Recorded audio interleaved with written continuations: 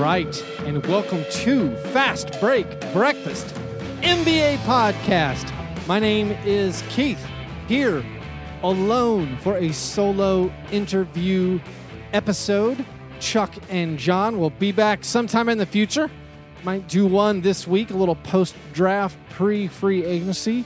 Again, we haven't settled into what the exact offseason routine is going to be, but rest assured there will be podcasts coming every week, all summer long. We'll try to make some evergreen content for entertainment we can put out during those vacation weeks, but also going to keep doing team interviews and breaking down the free agency news as all that happens.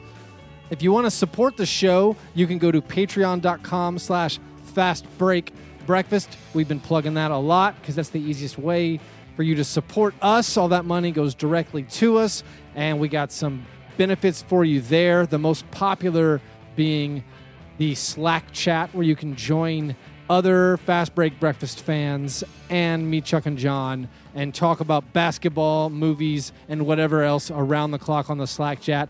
That runs $3 a month. So for the price of one iced cup of coffee, you can support our program, and we will love you eternally for that.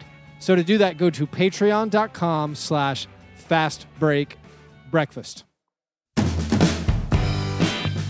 My guest today is the managing editor of Queen City Hoops and a co-host of the Hornets podcast, Buzz Beat Radio, Mr. Spencer Percy.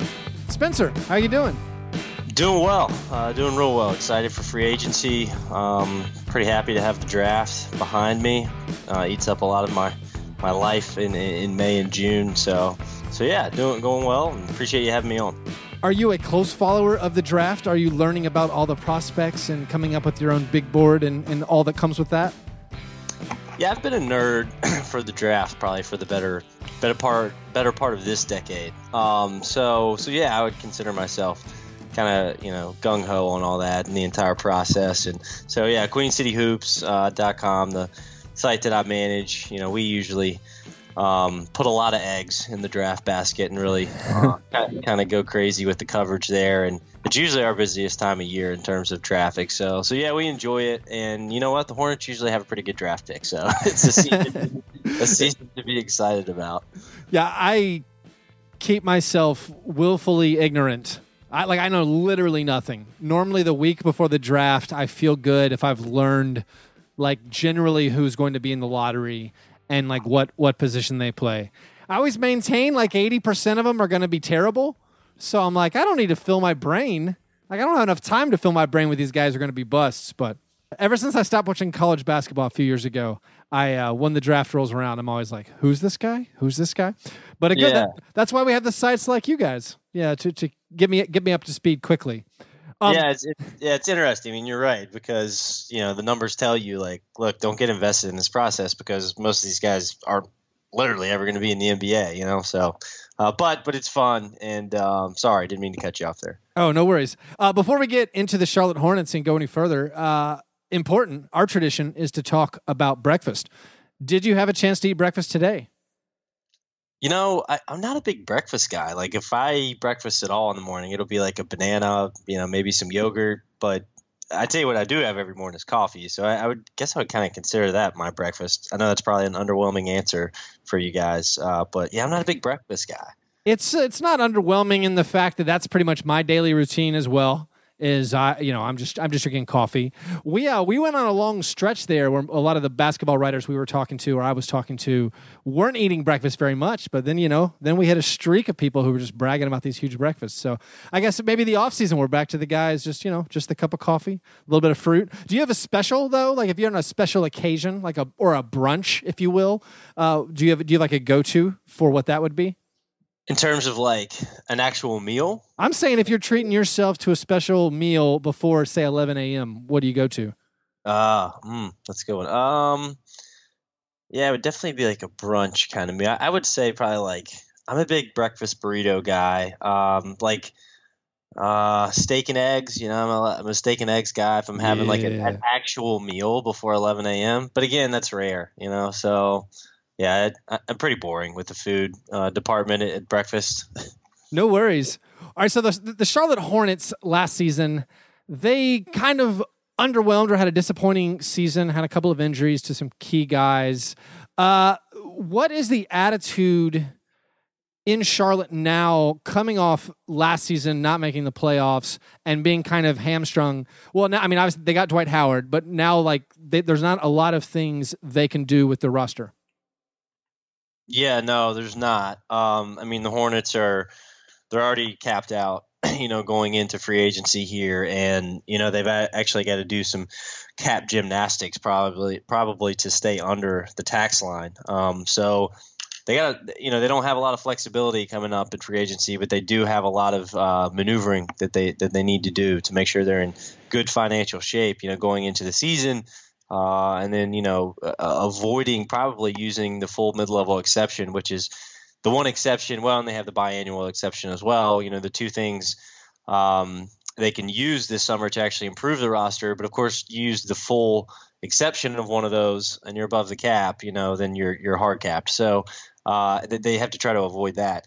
But yeah, I mean, the attitude, I think, in Charlotte after last season amongst the fan base was certainly disappointment. I think after following the 15-16 season, fans had hopes that the Hornets could, really keep it going off of that momentum in what felt like should have been, a first round series win. You have Miami down 3-2 coming back to Charlotte.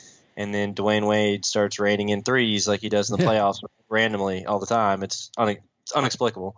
But they lost Jeremy Lin. They lost Al Jefferson. They lost Courtney Lee. We knew it was going to be difficult to replace those guys last season. I think the Bellinelli trade felt better than it actually ended up being at the time being. And I think that getting rid of Alfred Jefferson, I don't think fans really feared that so much. But I think the real missing link was Jeremy Lin. I mean, he was able to play with Kemba in that 15-16 season and having two playmakers on the court at one time and allowing Kemba to be off of the ball more so. And you could run really creative offense with that lineup. And when they weren't able to retain Lin, I think that really, really hurt them.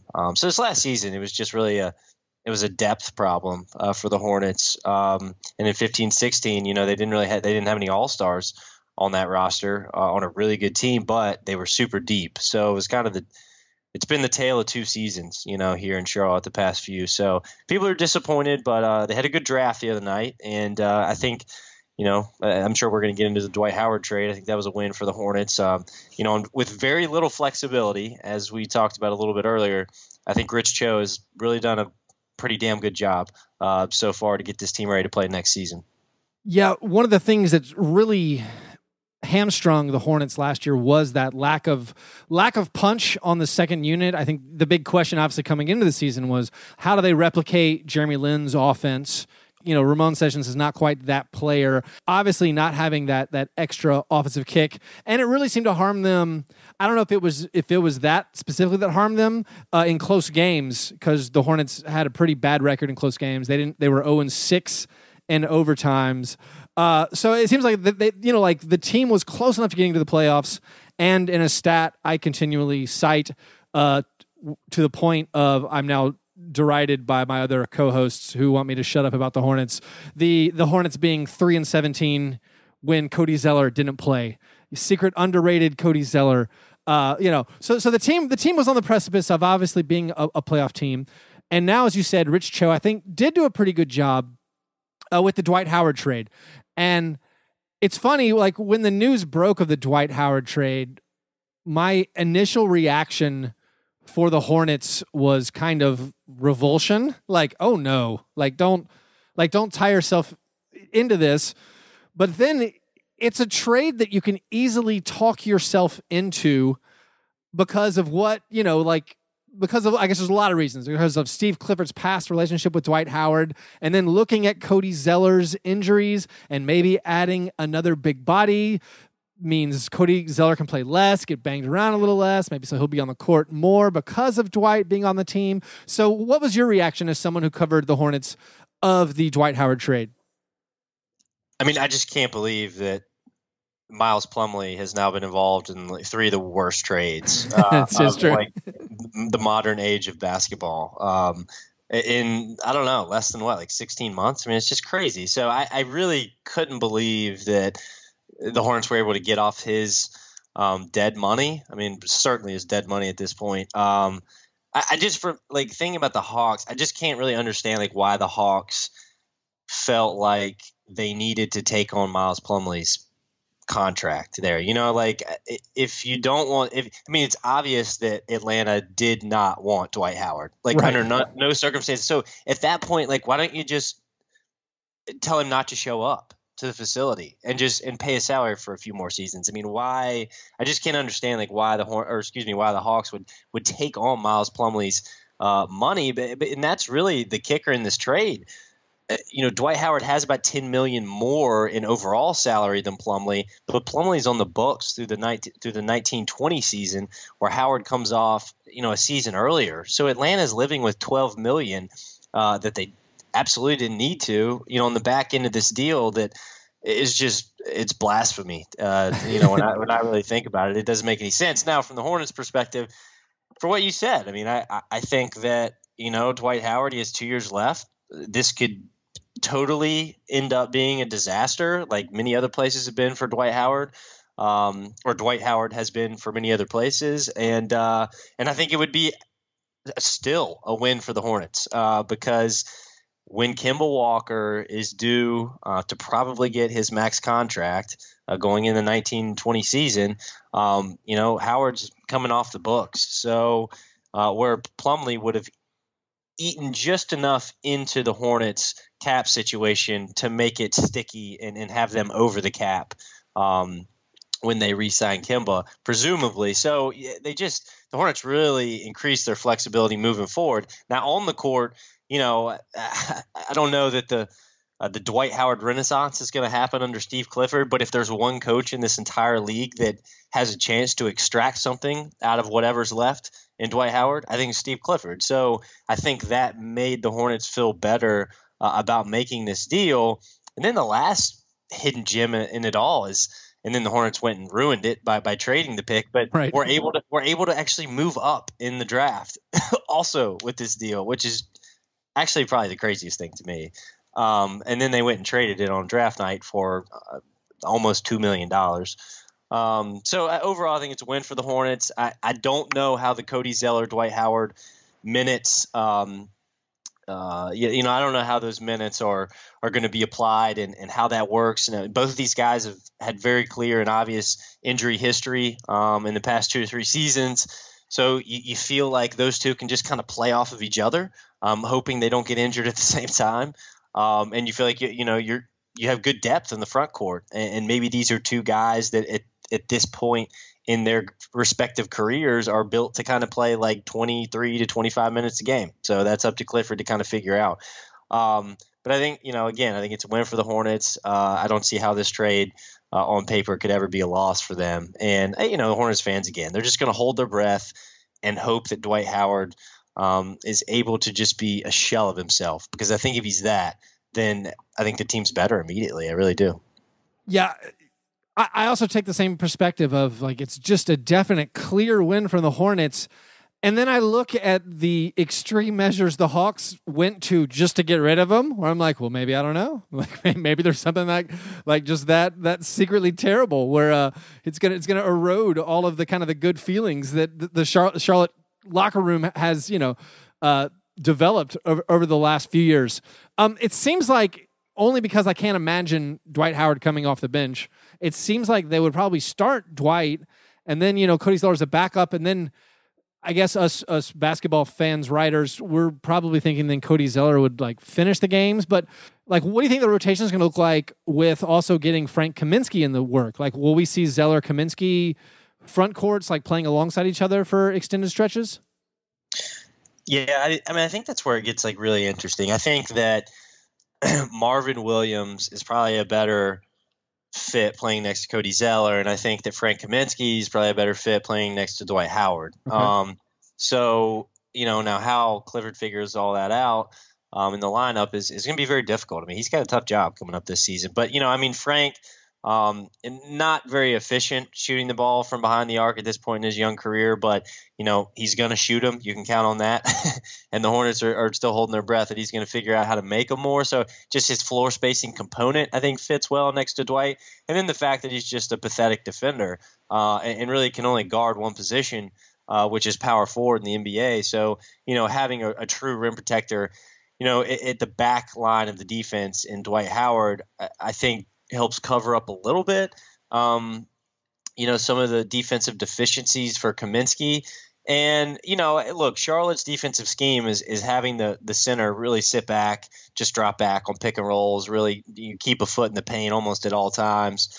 It doesn't – Clifford does not ask his big to come out and hard hedge on pick and rolls and things like that. So, I think this is a good defensive system for Dwight Howard, especially, this point in time in his career where – he obviously doesn't show a lot of energy on that side of the floor. And then number two, he just, physically and athletically, he's just not the same guy he once was. So I think it's a good defensive scheme for him. And then, again, I think Zeller and Marvin go well together because, Zeller's not a true rim protector, but he makes more of a difference back there defensively than people probably give him credit for. He can move around to a lot of different spots, cover a lot of ground as Marvin Williams can. And Marvin Williams is probably he was the best shot blocker on the team last season. As crazy as that sounds. So I think those 4 or 5 pairs kind of work the best together, at least in a vacuum. But, again, this is something that is going to be a little bit of trial and error as I think the Hornets start the season. And, I've been on the record saying I wouldn't rule out Dwight coming off the bench. I wouldn't rule out Dwight starting. And Zeller starting some games and Dwight starting some games, and they're going to have to play with this thing and see what works best. I would not pencil anything in with this lineup and rotation in the front court just yet. And Steve Clifford has shown that he'll try most anything to get his team kickstarted. So I think everything's in play.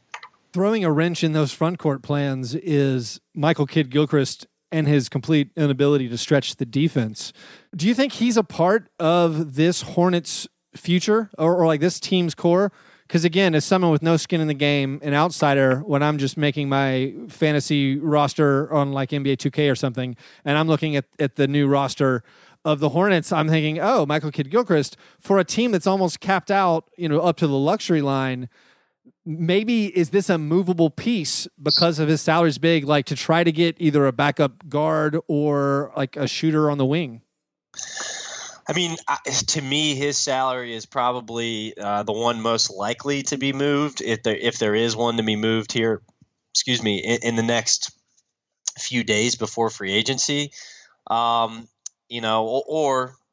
could see somebody like, Michael Kidd-Gilchrist involved in some kind of sign and trade deal, which is really the only way that the Hornets can make a real difference, this offseason, having someone else, signing their player and trading him and MKG somehow involved in that deal.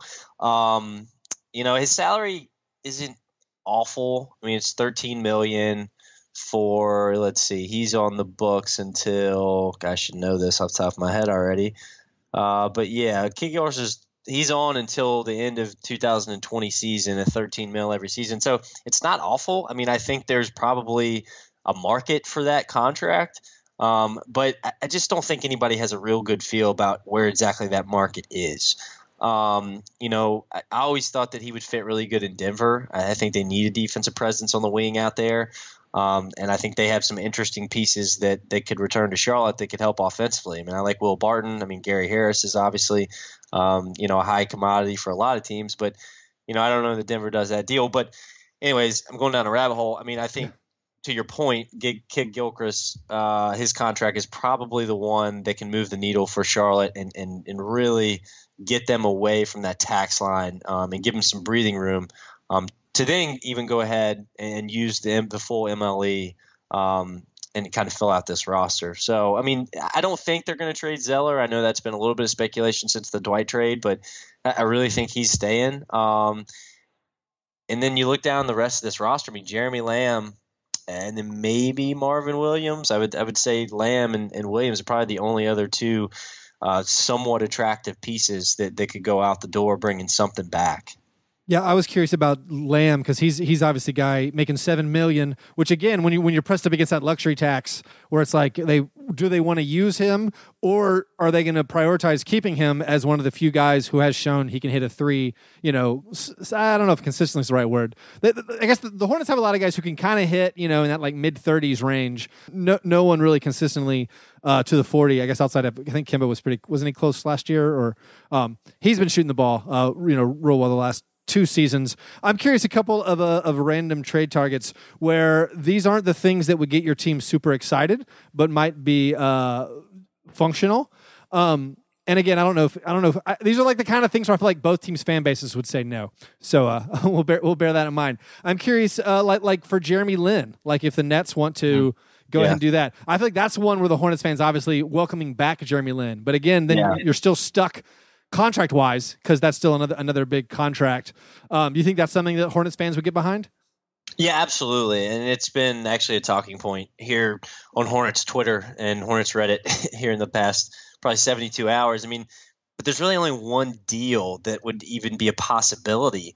And that is, I mean, the Hornets would have to probably pick up Ramon Sessions' team option, which is about $6.2 million, for next season. And then add Lamb's deal, which is $7 million next season, to that. Now, is that enough in of itself to get Jeremy Lin from Brooklyn? Probably not. Could the Hornets tack on a second-round pick and possibly make that happen? Maybe. Probably. Probably not, though. I mean, what's your feel there? If you're Brooklyn, do you do Sessions, Lamb? And remember, Sessions is a glorified expiring contract. Lamb for just 2 more seasons and then a second-round pick, or that's not enough? I can't remember if you're allowed to trade. Like, can Ramon Sessions be traded before July 1st? Like, I can't remember what the rule is, because like if you're the Nets and you can trade him and then decline his option, like I'm not sure you can do that. Like then I would be more inclined. But otherwise, no. I think I would definitely hang on to Jeremy Lin because he's still popular. And if I'm the Nets, I want to see what I have more in the Jeremy Lin, D'Angelo Russell backcourt. I was thinking more, and this might again not be something the Nets would be interested in because of it. There might be too much skill duplication between like Rondé Hollis Jefferson. Is if the Hornets would move Michael Kidd-Gilchrist and then try to sweeten it like for Jeremy Lin, just if the Nets would be like, let's see what we have with like another wing defender. But again, the Nets desperately need shooting, and I don't know if the Hornets would be willing to give up Michael Kidd-Gilchrist. Another couple, I consider these to be unpopular players. Austin Rivers, Brandon Knight, or Jordan Clarkson. These are all the backup like scoring-ish guards, which I think one of those teams, for the sake of getting off the contracts, would take Michael Kidd-Gilchrist. Do any of those? Could you stomach any of those options? Yeah, I really don't see Charlotte going after any of those guys. I mean, honestly, as weird as it sounds, I might like Austin Rivers as much as any of those players at this point. I mean, Knight and who's the other name you mentioned there? Clarkson. Clarkson. Yeah. I mean, just the Hornets would get so much worse defensively in a deal like that I just don't think Clifford would sign off. And not that he's going to make the final call, but I think it's very unlikely. I hadn't thought about the Austin Rivers, and I don't even know what his contract looks like. I think exactly. It's $12 million for the next 2, something to that. 12 for the next 2. Yeah, I mean, I definitely think the Hornets could kick the tires on that. And you're talking just MKG for Rivers, pretty much just pretty much straight up. Hornets fan base would just detest that deal. But, I know they would. Yeah, but just thinking about it out loud, I actually don't hate it that much. I don't have a ton of faith left in Michael Kidd-Gilchrist. He's still super young, so I haven't completely buried him, but like it's a Ferris wheel of just sadness with him. And I just don't ever see him really turning a corner offensively. He's just so bad on that end, and he's just so obvious he doesn't have any confidence. So yeah, I actually wouldn't mind that deal. But the other one, a few folks were talking today and asked me about, hey, what about Ricky Rubio? The Wolves are trying to get off him. Right. I mean, my only thing with that deal was like the only thing I see that could work is like a Marvin Williams, Ricky Rubio swap, because Minnesota doesn't want dead money back. They're trying to actually create more money to get to close to max cap space. I mean, I think they want to possibly go chase Paul Millsap. They're at about 20 now, I think, in cap space. So, I mean, or if they can't get extra space out of a Rubio trade and just dump him, I think they want to get a shooter back, and they need a power forward that can shoot. So maybe Marvin's a fit there, but I just don't even know if that's the right deal for the Hornets either, taking Rubio from Marvin just because of Marvin's defensive presence. So, I mean, all of this discussion is further proof that, I mean, if the Hornets are going to make a deal at all, they have to be so creative, and it's going to be hard to pull off. So they really just got to decide, okay, which of these non-guaranteed deals of O'Brien, Johnny O'Brien, Trevion Graham, Briante Weber are we going to pick up or decline? And then are we actually going to use the full mid-level exception and hard cap ourselves going into next year, which seems a little bit like a suicide mission to me, especially if in the middle of the playoff race and need to fill a hole. Or are we going to use a portion of the mid-level exception? And I don't know what you're going to get for that. What's your sense as a fan, to wrap up, like what's your sense as a fan on this path that the Hornets are on? It is not a path of contention. It's one of those of shoot for the playoffs. Best case scenario is probably home court, win a series. Like, are you comfortable with that? Like, we're going to write out Kemba Walker's decent contract for the next couple of years and just build as much as we can just to win some games? Or would you like to see some kind of drastic move be made? The theoretical blow it up. Yeah. Well, like, to me, I mean, if you're looking down the road a little bit, like this upcoming season, I think if it just went horribly and the Hornets, like, doomsday scenario, won like 32 or 33 games, right? I think they would start kicking the tires on trading Walker's deal. He would have 2 years left after that. 1 year left after that, $12 million. So you have as much value as you're going to have with him at that point. And then you try to get off Dwight's, expiring contract as well. And all of a sudden you're looking at a complete teardown. I don't know what you do with Nick Batum, but otherwise, I think you're going to pretty much see the Hornets doing what they've been doing for the past 3 or 4 seasons now, which is, compete for the middle of the Eastern Conference playoff seed and try to get home court advantage of the playoffs. I mean, that's what they really want. They're after that playoff revenue. Michael Jordan has been hell-bent on winning really since he arrived as the owner in Charlotte, aside from the one rebuild that he just had to do. He didn't have a choice. But I would say, again, the doomsday scenario this season would change the course, I think, and they would look at moving Kemba and Dwight. I think if they make the playoffs this season, then kind of the breaking point from the present and what we're doing now and then where our future is when Kemba's deal runs up, which is also when Dwight comes off the books. When also Frank Kaminsky, you got to make a decision on him moving into the future. At that point, you can move off Michael Kidd-Gilchrist. He's only got a year left. So that summer of 2019, depending on where the team is at that point, that's going to be the big decision time for Charlotte. But they're locked in for the next 2 years. So I don't think you're really going to see any maneuvering in terms of, hey, we want a home court advantage playoff series in the Eastern Conference. I mean, that's the goal for the next 2 seasons. There's no grand plan to get any higher than that, and they don't really have any flexibility to do it. But again, the only other scenario is if this coming season just goes so awfully, then I think they would think about trading Kemba's contract. Yeah, that sounds right. I'm all for that. I'm very into every team just win as many as you can and not really worry about it. I feel like there's honor in winning. There's honor in just chasing the playoffs. Like, we don't all have to be title or tear down. All right, last question. Who is your all-time favorite Hornet and or Bobcat? Oh, wow. That's a tough one. I don't know that I really have. I'll give you a few. Okay. Certainly was a big Glenn Rice fan. I mean, Glenn Rice would have been a Hornets guy. Yeah, when I was, I don't know, like 10, 11 years old. So definitely have some great Glenn Rice memories. Baron Davis would be in my top 3 for sure. And then I'm going to need a post Bobcat. Yeah, I know. That's who my third was going to be. That's a tough one, but I got to go with Gerald Wallace. I mean, he was the first All-Star, for the Bobcats, and kind of a fascinating career when you really actually go back and look at how good he got and achieved All-Star status, and then just literally a number of years after that, he's just dead money.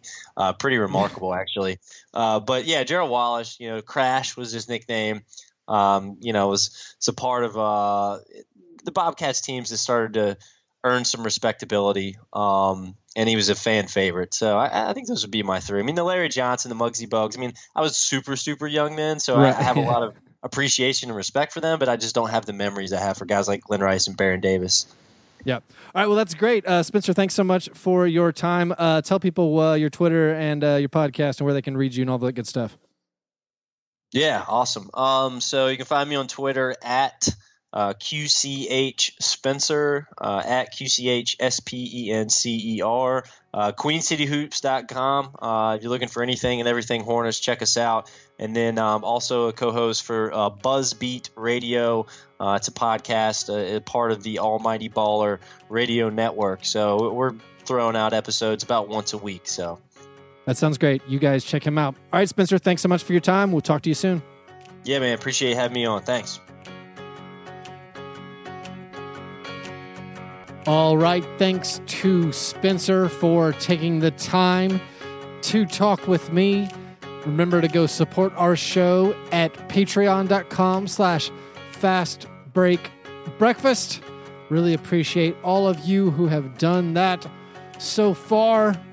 You can follow us on Twitter, like us on Facebook. All right, you guys are the best. Thanks for listening. And remember, breakfast is the most important thing.